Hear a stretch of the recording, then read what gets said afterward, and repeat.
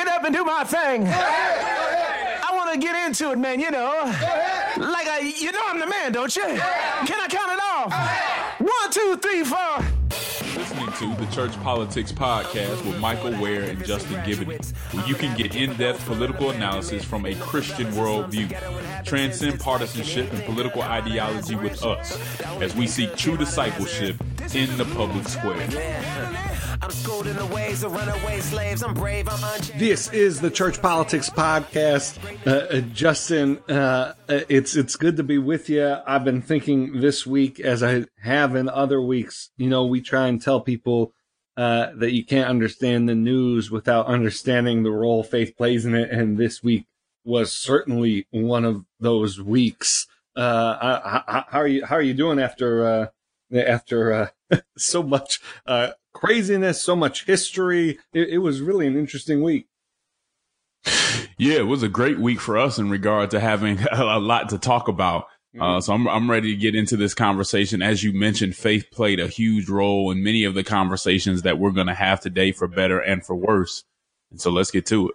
Yeah, I think before we get to some of those issues, I think we have to lead off with, you know, real history that took place in between South and North Korea this week. Kim Jong-un crossed the border. We saw a handshake that is, you know, potentially, you know, the most significant handshake in foreign policy history since the Camp David Accords and Clinton brokering the handshake between Israel and the Palestinian authorities leaders. And, you know, you read the quotes coming out of this meeting where you have South Koreans saying denuclearization is definitely possible. The South Korea's leader suggested that President Trump should be given the Nobel Peace Prize, saying that Trump deserves big credit, and saying that North Korea coming to the talks may have come from U.S.-led sanctions and pressure. And so, you know, there was so much. Again, last week was so interesting, the contrast that was happening between some of the other news we'll talk about later that maybe wasn't the most significant, and then, you know, earth-shattering foreign policy news that, you know, just a year ago, 6 months ago, people would have said, you know, wasn't possible. So how have you been processing this news? And of course, we understand, and we'll talk a bit about, you know, there's a long road. North Korea is not really a trustworthy actor. But it was pretty amazing to see these shots. Yeah, this was a historic moment. Just how historic it was remains to be seen. We saw photos of the North Korean leader Kim and the South Korean leader Moon hugging, kissing, and skipping down the road with hand in hand, which is odd for representatives of two countries that have been embattled for decades.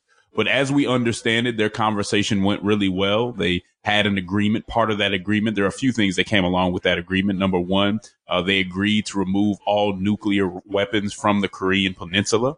That's a huge deal. They agreed to officially end the Korean War, which started in 1950, and also to resume reunions of families separated by the conflict. Now, if all those things happen, this is a truly historic moment, and everyone that was involved in making it happen deserves a lot of credit, because many of times folks have failed to get this done. Now, no details were fleshed out, and so that's what everyone is talking about, that this sounds good, and we like the agreement in principle, but we want to make sure that it's actually fleshed out to be something substantive. And a lot of people are skeptical because it's really completely out of the character of Kim Jong-un. As you mentioned, he is not known for his cooperation. He's not known for his honesty, and he's not known for keeping promises. And so some people are worried that this was just somewhat of a publicity stunt, and that North Korea actually won't follow up on what they said they were going to do. Someone else brought up the fact that this wasn't televised.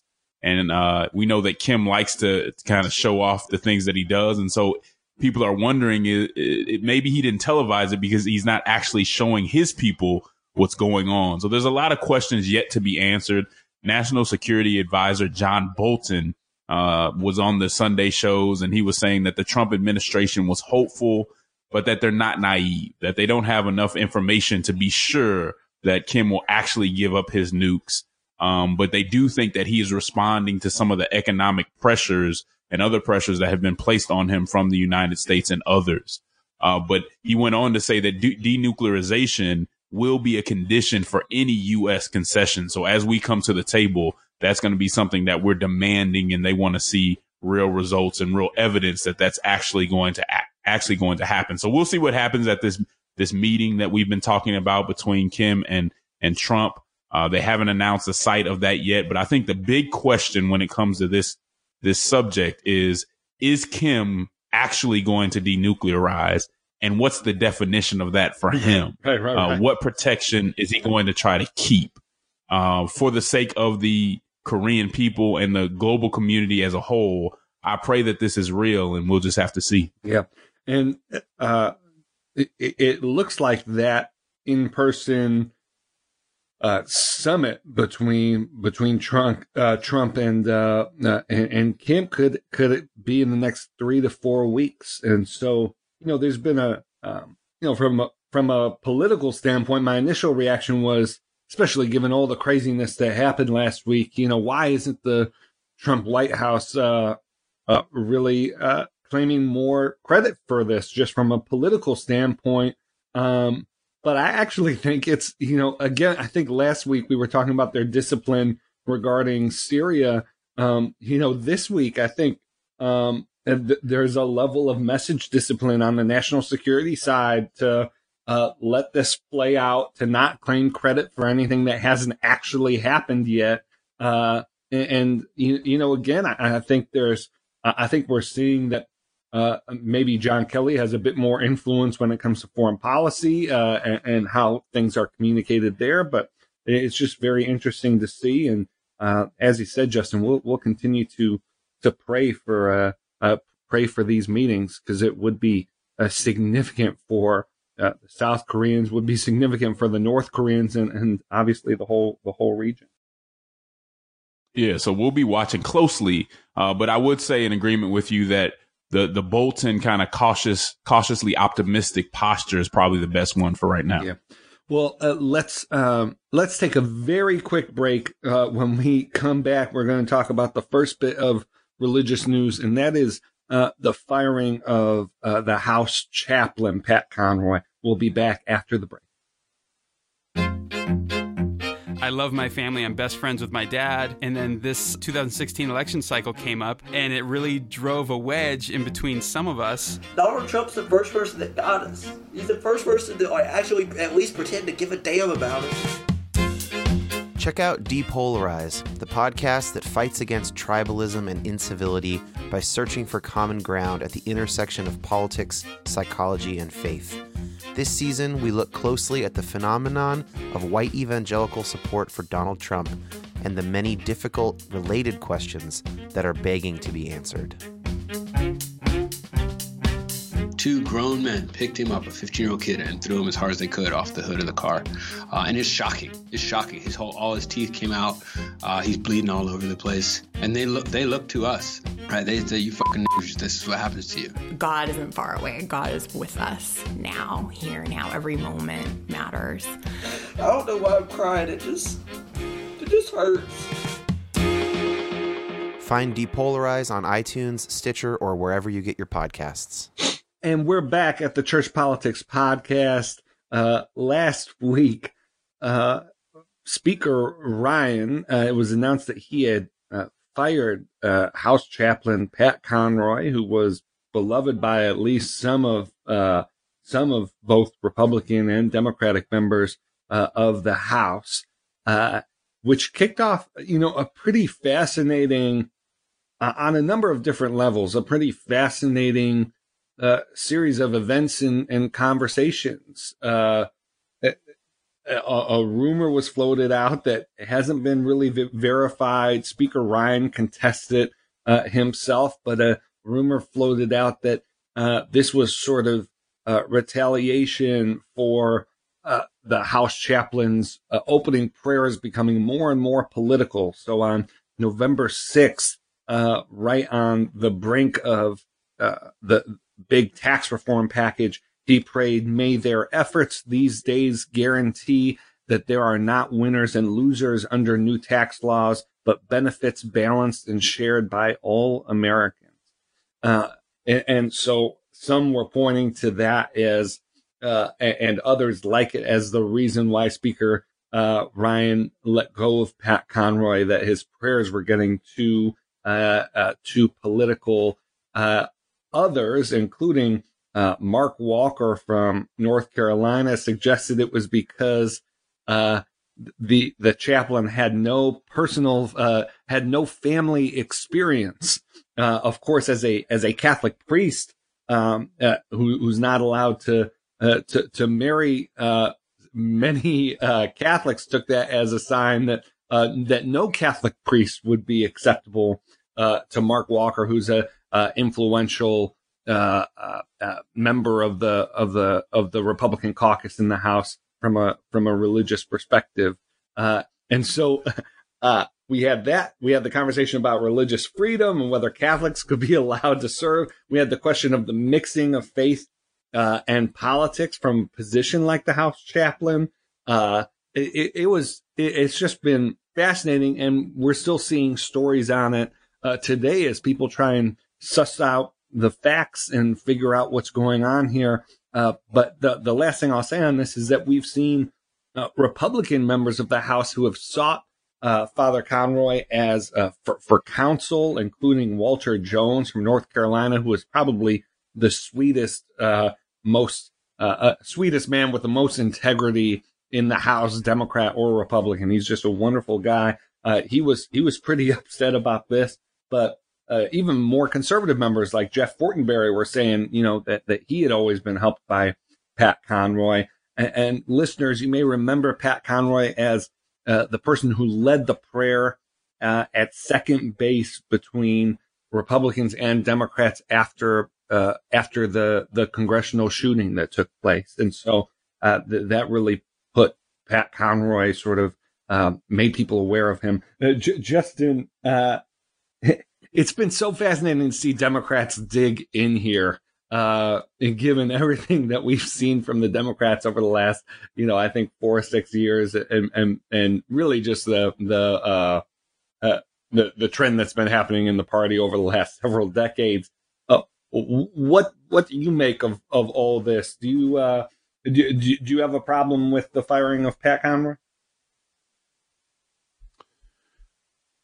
It all depends on the motivation. And I don't know that we'll ever get to the bottom of what the motivation for the firing was. I mean, anytime you have a retiring House Speaker firing a chaplain right before the midterms, it's going to raise some questions. And so I completely understand those questions being raised. This actually, the resignation actually happened, I guess, a couple of weeks ago. Conroy announced that he would be stepping down, and no one really noticed. So there was like a lag in kind of the response. And then you have Democrat Representative Joe Crowley, who tried to create a panel to investigate the firing. That motion was tabled by Republicans, but it brought up this issue and kind of called all these things to question. Again, we have to look at why was he fired? If Paul Ryan fired him because of his prayer, specifically that prayer in regard to the tax plan, then that's problematic. That is a terrible move by Paul Ryan, and I hate that he would be leaving under such a bad decision.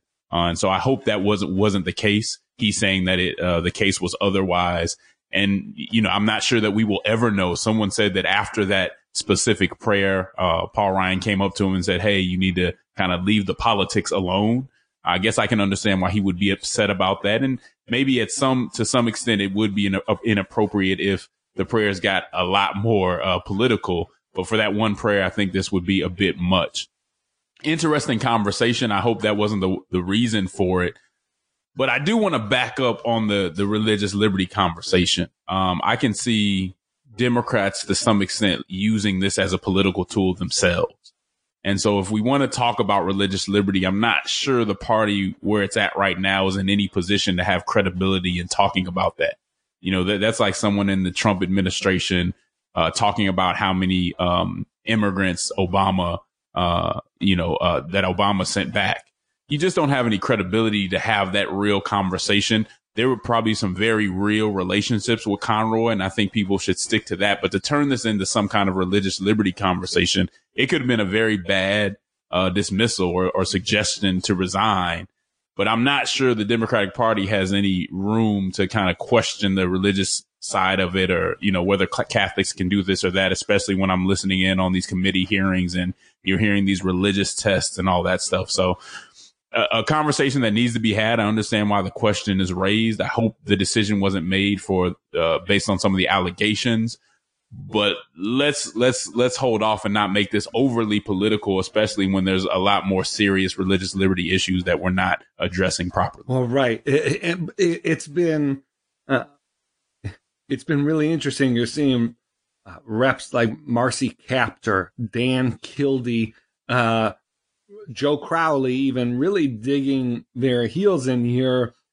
What folks who have been watching the Hill and the Democratic caucus for a long time will realize is that, especially in the case of Marcy Kaptur, these are sort of the last sort of Catholic Dems standing. Marcy Kaptur is a pro-life Democrat. There used to be 3-4 dozen more like her just 8 years ago. And so, you know, just as an observer of this, watching it, you just got a sense that, for the first time in years, really, there was an opportunity for Democrats who take, faith seriously, who have been sick of sort of getting bashed over the head on religious freedom stuff and all other sorts of problems as their party has moved to the left on some of these questions. There was just a sense of release. So, you know, you could read any story on this, and the likelihood is going to be that Marcy Kaptur has been quoted on it, because she's just been, there haven't been many other political opportunities like this. That's to speak to the politics, and I do think the politics of playing this up and being quoted in, you know, their hometown. Marcy Kaptur's in Ohio. I think Dan Kildee, I believe, is Michigan. Very Catholic areas. The politics of this is salient and interesting and helpful for them. But I want to agree with you, Justin. And I'd even put, you know, if it's not it's a different question around, you know, whether they're going to make a rule that the house chaplain has to be married, him or herself. That could be a religious freedom tension, but it's not necessarily a religious freedom infringement if as the house chaplain, so a nonpartisan role, if the chaplain's deemed as being too political in opening prayers, the chaplain isn't there to influence public policy debates explicitly now, and so, you know, I think that is probably a justifiable reason for a firing. But then to that, I'd say, you know, all Pat Conroy said was, may their efforts these days guarantee that there are not winners and losers under new tax laws, but benefits balanced and shared by all Americans. And there's kind of an implicit acknowledgement, if Republicans were upset about Conroy saying that, there's kind of an implicit acknowledgement there that their tax reform didn't do that. You know, it's not like he said, you know, we really ought to go with the Democrats package, or we need to give more tax breaks to Planned Parenthood. I mean, all he said was, we need to make sure that the new tax reform that there are not winners and losers, and that benefits are balanced and shared by all Americans. And so that's why if you're upset by that, then maybe don't get mad at the chaplain. Maybe reconsider your own priorities and approach if something like that is such an offense to the bill you're pushing. Yeah, like they used to say, a hit dog hollers, and so maybe he was feeling some type of way about his own bill. But I also say this: I think Democrats who are making hay over this had plenty of opportunities to step up on religious liberty conversation within their own party, where it really would have mattered, and those voices were needed at that time. And so stepping up when when the other party does something on an isolated incident dealing with one person who's a chaplain in the House, to me, that seems very political, and you're trying to jump on this issue. There was a mistake made by someone saying something about family, and now you want to make it about Catholic. I mean, give me a break. The guy's been here since 2011. And so nobody had a problem with him during that time, but there were plenty of opportunities for Democrats, Catholic or otherwise, to step up and have real conversations about religious liberty. I haven't seen too many of them doing it. And so I will take this seriously when it's done on an issue where they may have some political capital to lose, or they're actually questioning the direction that our party is going. Yeah, just to be clear, and I'd have to look back, but Marcy Kaptur pretty consistently, though not consistently enough for some, but pretty consistently votes for pro-life measures. She was a key voice pushing back against the contraception mandate in HHS. So she's not exactly her and Kildee are not exactly new to this. There's just not as many of them anymore. And I think there is a sense that they have to choose. They have to choose their battles. Well, I certainly have not seen Marcy Kaptur speak out against, for instance, the questioning that Amy Barrett received that we discussed on this podcast. So I hear you. I mean, this is 100% political. I'm not pushing back. Not pushing back on that. I do think it's smart politics for these districts in just a practical practitioner sense, and maybe it will even encourage them to be voices for faith and religious freedom in circumstances when it isn't so politically advantageous to them.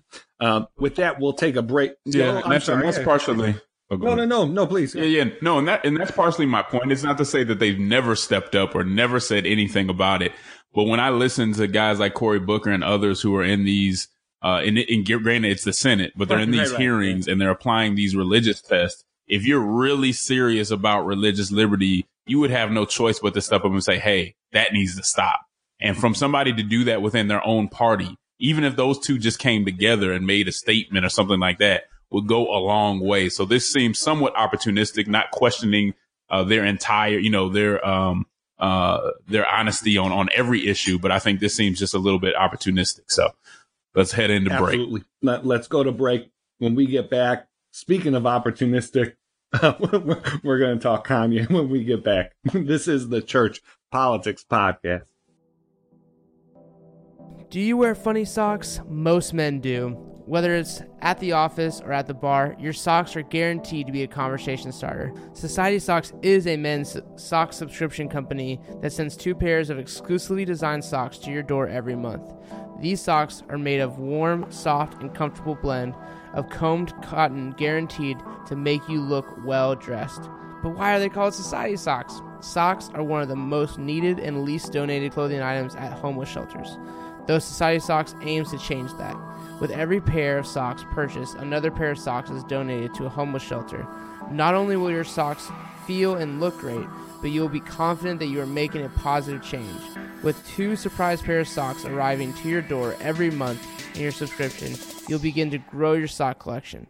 Try out our first month of a sock subscription at 50% off when you use the code OFFTHERECORD. Put an end to the boring socks and subscribe today. We're back at the Church Politics Podcast, and this case that really captured a lot of attention last week, the case of Alphie Evans, a terminally ill British toddler who really brought up a lot of questions about sort of end-of-life care, medical ethics, the influence of religious institutions on sort of state decision-making. Alphie died on Saturday morning, 5 days after he was taken off life support. For those who aren't aware, Alphie was 23 months old, had a rare brain condition that his doctor said was incurable. He had been at the Elder Hay Children's Hospital in Liverpool, England for upwards of 450, 460 days. And so much more than, half of his life. There was a court ruling that determined that he should not be given life-sustaining care, so there was a fight to pull him off life support. The Vatican and Italy got involved. Italy was said that they had a team of doctors on ready to care for Alphie, but the hospital and the NHS, the National Health Service in the UK, determined that they would not let Alphie's parents take him out of the hospital, which raises all kinds of not just policy and ethical questions, but strikes at the most personal. Justin, I think this is a much more complicated case than a lot of the rhetoric we've seen. It's also a very, it's a very, very tender one. We're talking about a sweet young life that was, in the, at the eye of the storm here, in the middle of all of these issues, there was this little boy. How do you process some of this? And do you think that NHS and Elder Hay, the hospital, do you think that they were wrong to prevent Alphie's parents from taking him to Italy? I do think the hospital and the doctors and the courts in this particular instance were wrong. As you mentioned, this particular matter pits parental authority versus state authority in deciding medical treatment for children. Basically, where this comes from is that the British government in 1989 passed a law called the Children's Act. This said that courts, when deciding whether a child should be taken off of life support or whether there's parental issues going on, has to have the child's best interest in mind. And what the courts did here was said that we're going to stick with what the hospital said because we believe that they have the child's best interest in mind, as if the parents didn't have the child's best interest in mind. Now, something I think we need to keep in mind here is that, yes, he had a terminal disease. We've heard of instances where people had terminal diseases and were actually cured, right? I think in the West, we have a tendency more and more to treat our doctors as some type of philosopher kings, as if because you have a doctorate, and there are some great doctors who do great work. So I'm not taking anything away from that. But doctors, medical doctors, don't get to decide everything about life, when it starts, when it ends. I'm not sure that they're qualified to do that in all cases. However, in the West, we have given them that sort of authority. And I think that's a big mistake. I truly believe that when it comes to when a kid should be taken off of life support, when they should be taken off of ventilation, that is a question to be answered by the parents, not the state. I do not think the state is the proper authority. I think that they have some other considerations that the parents might not have, that would put them in a situation to where they would be a lot quicker to pull the cord on someone than a family would be. And at the end of the day, it's the family that has to deal with the results of that. They have to deal with the loss. It is not the state. And so I question anyone who thinks the state is in a good position to make those kind of decisions. This was the wrong decision. I have no idea, and maybe someone can explain it to me, how it is in the best interest of that child not to let the father take the child home, not to let the father and the parents take the child over to Italy or Munich and the other places that they were looking at. That doesn't make sense to me. The idea was that almost to let the child die with dignity or whatever. And there may been some other things that were at play, but to not let parents take a child home, I hope we don't see that as normal. I hope we don't see that as acceptable, because that brings up a whole lot of other questions that we have to deal with as a society. And so I think Western society is failing on issues like this. And here's something else I think it's important to bring up. This can be considered a very progressive way of dealing with this type of issue, whether it be parental authority, whether it be, when someone should be allowed to die or when somebody should be taken off of life support. And so I want all those people out there who think that something being called progressive or something being progressive is good. I want you to start thinking a little harder about that and understand that once we progress past things like parental rights, we may just be going in the wrong direction, and that we need to think a little harder than just the title or the kind of philosophical thought where a certain decision comes from, because I think this is a bad decision. And I think this is where progressivism in Western society, especially, is really leading us in the wrong direction. And I think it's important for young people, especially Zennials, millennials, to start thinking a little bit more thoroughly about that issue and where we want to go with this and what it means to families who the life of their child is taken out of their hands. The time that they spend with that child is taken out of their hands. Who do we want to be, and what should be the root of those type of decisions? I would say it should be the Bible. I would say it should be some more traditional norms, but we all have to answer that at some point. I think your language there was really, really careful and good, and your warnings, your cautions were appropriate. I think we've seen we've seen a lot of heated rhetoric around sort of referring to this as state-directed murder and sort of all of these sort of, I think, claims that mischaracterize the situation a bit. And we've seen Matthew Lee Anderson write on this on his Medium blog, and I'd urge people to check that out. Also, Gracie Olmstead at the American Conservative has written some pretty interesting stuff around the ethics around this case. But I get stuck at the same place you do, Justin, which is certainly hospitals within its rights at a certain point to not provide additional care. Again, he was in the hospital for over a year, for much over a year.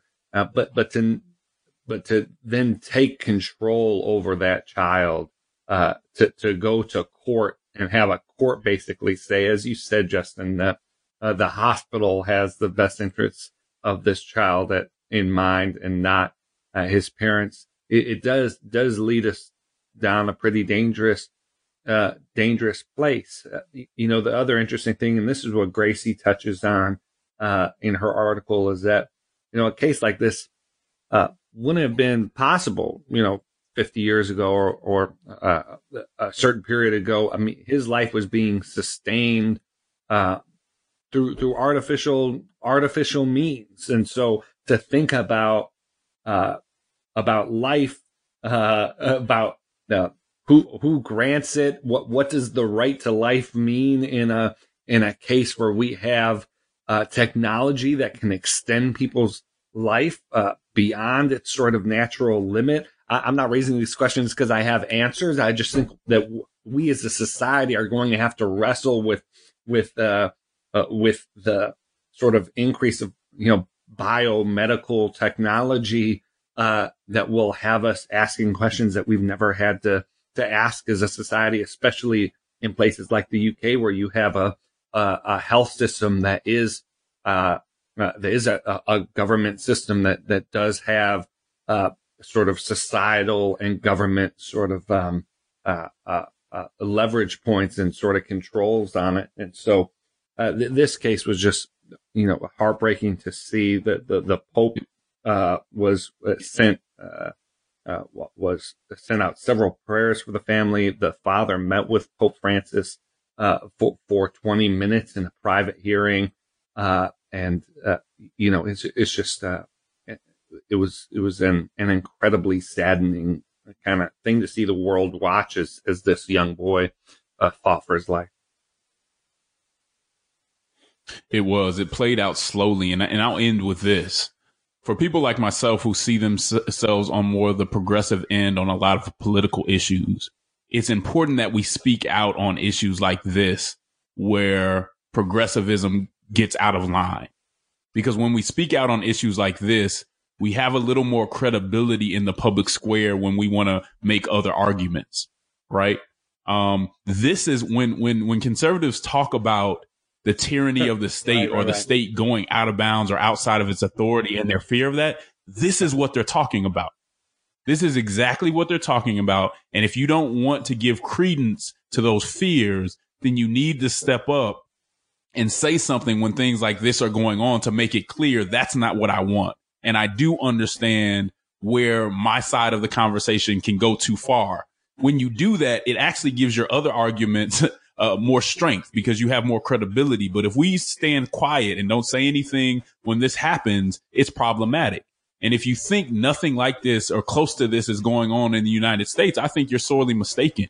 You can look at parental rights and how they go back and forth with the state when it comes to education and what certain states like California, Massachusetts, what parents are entitled to know when it comes to issues like gender identity and all those things.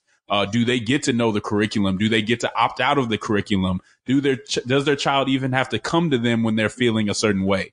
Those aren't rights that everyone has, even in some places in the United States. And so for progressives who are Christians who want to have a intellectually honest conversation and want to have credibility with people outside of their ideological space, you need to step up when things go too far. And that's what makes our public square better, when people can actually stand up and say, no, my side is going a little too far. So think about doing that. It will help our discourse altogether. That's great. We're going to take a quick break, and we'll be back soon. This is the Church Politics Podcast.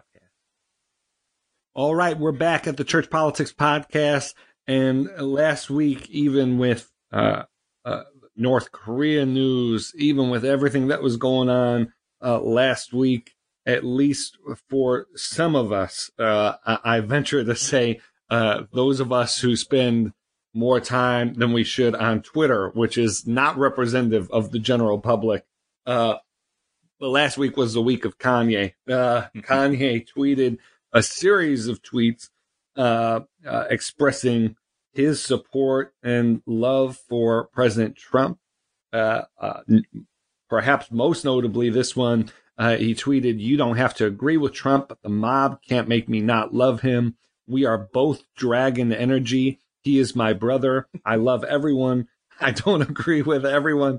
I don't agree with everything anyone does. That's what makes us individuals, and we have the right to independent thought." Donald Trump tweeted, "Thank you, Kanye. Very cool." And there was just a whole series of tweets. Well, I'm not going to walk through all of this mess, but it did raise some really, I think, some questions that have been bubbling up, and that is, in these sort of Kanye was making a case that he was the free thinker, that he was sort of the independent thinker, and that everyone else had just sort of been duped by the mob. Justin, what I found to be most fascinating about it was he was unfollowed. Kanye was unfollowed by, I believe, over 1 million people, including significant superstars, people, big name artists unfollowed him, sort of to, I guess, send a message that these views were going to cost him. And so to see all of this like peer pressure and signaling happen was fascinating. And then just, of course, how it overtook the news cycle. Just this case was the clearest to me that the media hasn't learned much from 2016, that with everything else going on, that so much of the news coverage last week was around, some tweets by Kanye. But what do you think, Justin? Do you think Kanye should be thrown overboard? I think Kanye should be placed in jail for the rest of his life. No, I'm just kidding. I honestly, your response was perfect, and it was exactly my response. I laughed because you have a rapper who was trolling everyone, and too many people fell for it. I mean, this is what Kanye does. Like, how this is what he does for publicity. He already told you that he just told us that he had a few albums coming out, one of his and others that he was producing from his label and all this other stuff. Kanye over and over has trolled us, has done whatever he had to do to get publicity. And even if he was serious, I have no reason to take this seriously. And this is my problem. I mean, people are talking about this ruined my day, this ruined my week. I'm so mad. I mean, you could tell people were typing on their keyboards real hard on Twitter at Kanye West. And I'm like, why? I mean, how does this shape or change or do anything to the political landscape? What is the consequence of Kanye coming out and saying, Trump is my brother, I love him? If you laugh it off and look the other way and go about your business, it would have been nothing. Who cares if Trump retweets it? Trump retweets a lot of stuff. It's not changing anybody's opinion for real. And anybody's opinion who it did change, their opinion will probably change again within the next week or two. This had no real consequence. And so for people to be pulling out their hair, freaking out, and, just saying all type of crazy stuff like this changed the game, and now the midterms are up in the air and all this other stuff. Just take a deep breath and laugh once in a while, man. A wise man once told me, well, not told me, but I heard a wise man say, this wise man being Sho Baraka. He was on Roland Martin's show. He said, you got to watch mixing your politics with entertainment. And I think this is proof of that. That doesn't mean that an entertainer can't be seriously involved in politics. But when you mix the two all the time, you don't know what to take seriously and what not to take seriously. And this was an opportunity for us to laugh it off, go about our business, and just move forward with a laugh. Because I just don't see why this was substantive enough for everyone to react the way that they did. If people want to unfollow him, absolutely go for it. But to act like this is something that we should really be talking about in the public square when we have other serious policy issues going on is ridiculous. And I do think the media, to your point, has some responsibility for that, because this just was not worth all the conversation. Guess, the last thing I'll say on this is, the thing that just hit me was, if you would have told me, 10 years ago that, Kanye West was going to be, getting in big trouble for an opinion of his, and, that opinion was, his kind of like support for a Republican, that out of all the things I could have imagined Kanye West doing that would have got him in trouble, that, him tweeting support for the president, whoever that president is, it was just, it showed how much the sort of, the conversation has moved. It also, it indicated how seriously people are taking sort of some of this sort of boundary policing and sort of making sure that everyone's kept in line in a way that I don't think is effectual. I don't think it's realistic. I think it actually incentivizes people to break outside of those and then reap rewards for it. But yeah, I mean, I think I don't know how much we should intellectually try and break this down. All right. Yeah, I was just going to say. All right. So we'll take a quick break. We're going to do a quick segment on a pretty interesting piece from Mitch Daniels, actually, the former governor of Indiana and president of Indiana University, that actually touches on something that Justin, you said just a segment or two ago. So we'll be back after this break for a quick segment on Mitch Daniels' Washington Post piece. This is the Church Politics Podcast. We're back at the Church Politics Podcast, and just to wrap up this week's episode, we wanted to discuss this op-ed from Mitch Daniels. This isn't sort of the first op-ed he's written, I believe, probably in one of our, first 6 or 8 episodes. Justin, we discussed another op-ed he had written, but this one is in the Washington Post with the headline, "We won't know how foolish we look until a long time from now." And I just love this topic. I think it's really important. I think understanding this is what can undergird a return to humility and civility in public discourse. Justin, you sent this over to me. But what caught your eye? What caught your eye about it? Yeah, I was impressed by this article, and the thing that caught my eye really was the conversation about the fallacy of presentism. I think Mitch Daniels did a very good job of talking about presentism. Now, presentism is basically when the values, mores, and conventions of the present day are used to judge, almost always harshly and sanctimoniously, our predecessors. So it's us looking back and saying, wow, they were just dumb. How could they think that way? That's ridiculous. It doesn't make sense to me. Will Durant, as it's written in the article, wrote of the tendency for humankind at each point of the modern era to imagine that history is a straight line upward, leading to the us of the current day. And Mitch Daniels said that we seem especially vulnerable to this conceit these days. And basically he's saying, for us to always look at history and think that we're getting everything right or that we're getting everything better than they did, it's just a false way to look at that. And I think we see a lot of that in modern day, in this modern day, especially with some of the progressivism. And even as somebody who considers themselves, again, to be somewhat progressive, the idea that history is always leading to this perfected state where, humanity will somehow be perfected and we're always getting better is just false. I mean, from a biblical standpoint, history is more cyclical, where we gain things and we lose things. And just from a historical standpoint, that can't really be justified when we put it in the right view. And so I think it's a conversation that we need to have more often. Now, I do want us to avoid making this a relativist argument too, to say people should only be judged by their moment in history. No, that's not right either. People should be judged by a standard that is timeless. And here's the beauty of Christianity. It is a timeless standard that's applied to different days and different ages. But the standard and those principles, those Christian principles, never change. We have a tendency to think that we only gain knowledge and gain wisdom and gain compassion over time. But again, that can't stand up to biblical or historical scrutiny. Yes, we can gain things over time, but we can also lose wisdom. We can also lose compassion throughout the generations. There's certain wisdom that your grandparents had that you don't have right now and that you may never have.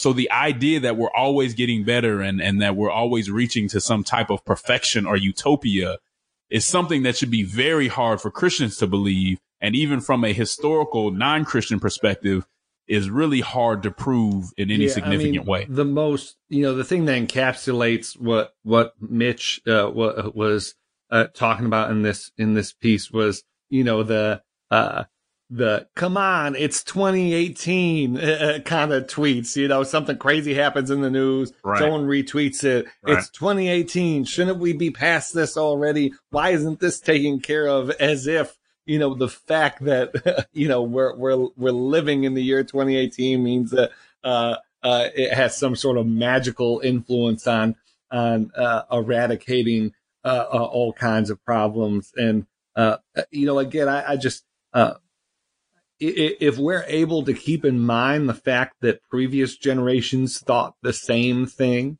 and thought that their actions were just as right and justified, and that history would look back on them with high esteem, then that should hopefully, if we have a certain level of humility and recognition that we're not the best people that have ever lived, we'll understand that, yes, we need to act now we have responsibility for the time in which we've lived, but to carry out that responsibility with some sense that we're probably going to get some stuff wrong. And so, especially when we get to politics, to not treat each political battle, as if it's, this, fight between good and evil and this, dictating the future of generations. Obviously, politics is important. That's why we do this podcast.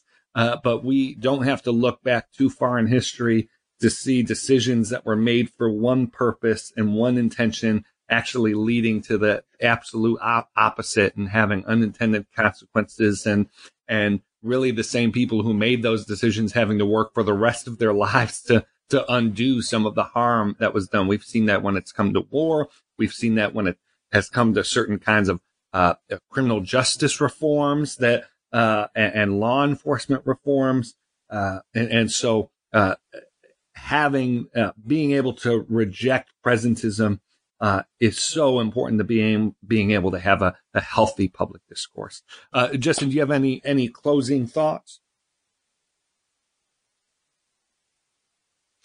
Yeah, just think about some of the things that people from the past might look at us and say, whoa, that's a little crazy. I mean, we are a society that's dealing with a sex trade, a very serious sex trade that doesn't show any signs of slowing down. How does that happen in this sophisticated, enlightened generation?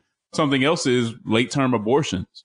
Will people see that as barbaric? How will people look at us in that regard? So it's also important for us to try to identify some of our blind spots and the places where rhetoric and narratives may be covering up atrocity. All right, folks. Well, we covered quite a bit in this episode. We went to North Korea.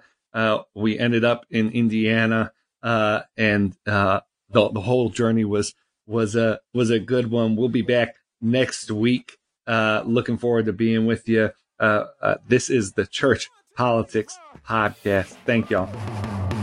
I'm grooving for the activists and graduates. I'm an advocate for those feeling abandonment. In the favelas and slums of ghetto inhabitants, it's like, can anything good come out of Nazareth? The only thing good came out of Nazareth. This is the groove, tell me, I'm schooled in the ways of runaway slaves. I'm brave, I'm unchained, I'm Frederick Douglass with a fade.